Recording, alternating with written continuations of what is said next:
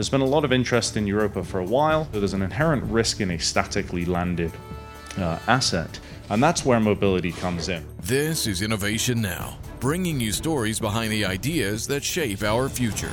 A team from NASA's Jet Propulsion Laboratory, Honeybee Robotics, and Purdue University have received funding from NASA's Innovative Advanced Concepts program to develop a vehicle to explore the icy crust of Jupiter's moon, Europa. Meet Sparrow, the steam-propelled autonomous retrieval robot for ocean worlds. Here's Gareth Marion Griffith to explain more about their NIAC proposal. Picture a quadrotor UAV. Replace the propellers with thrusters and stick it inside of a hamster ball on free pitch and yaw axes, such that if I pitched my system left, it would roll left, it could roll right, forward, backward, and of course hop, which I imagine would be the primary modality of this system.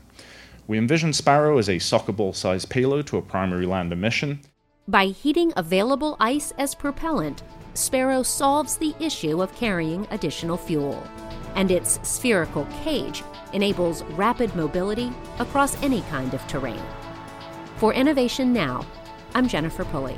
Innovation Now is produced by the National Institute of Aerospace through collaboration with NASA.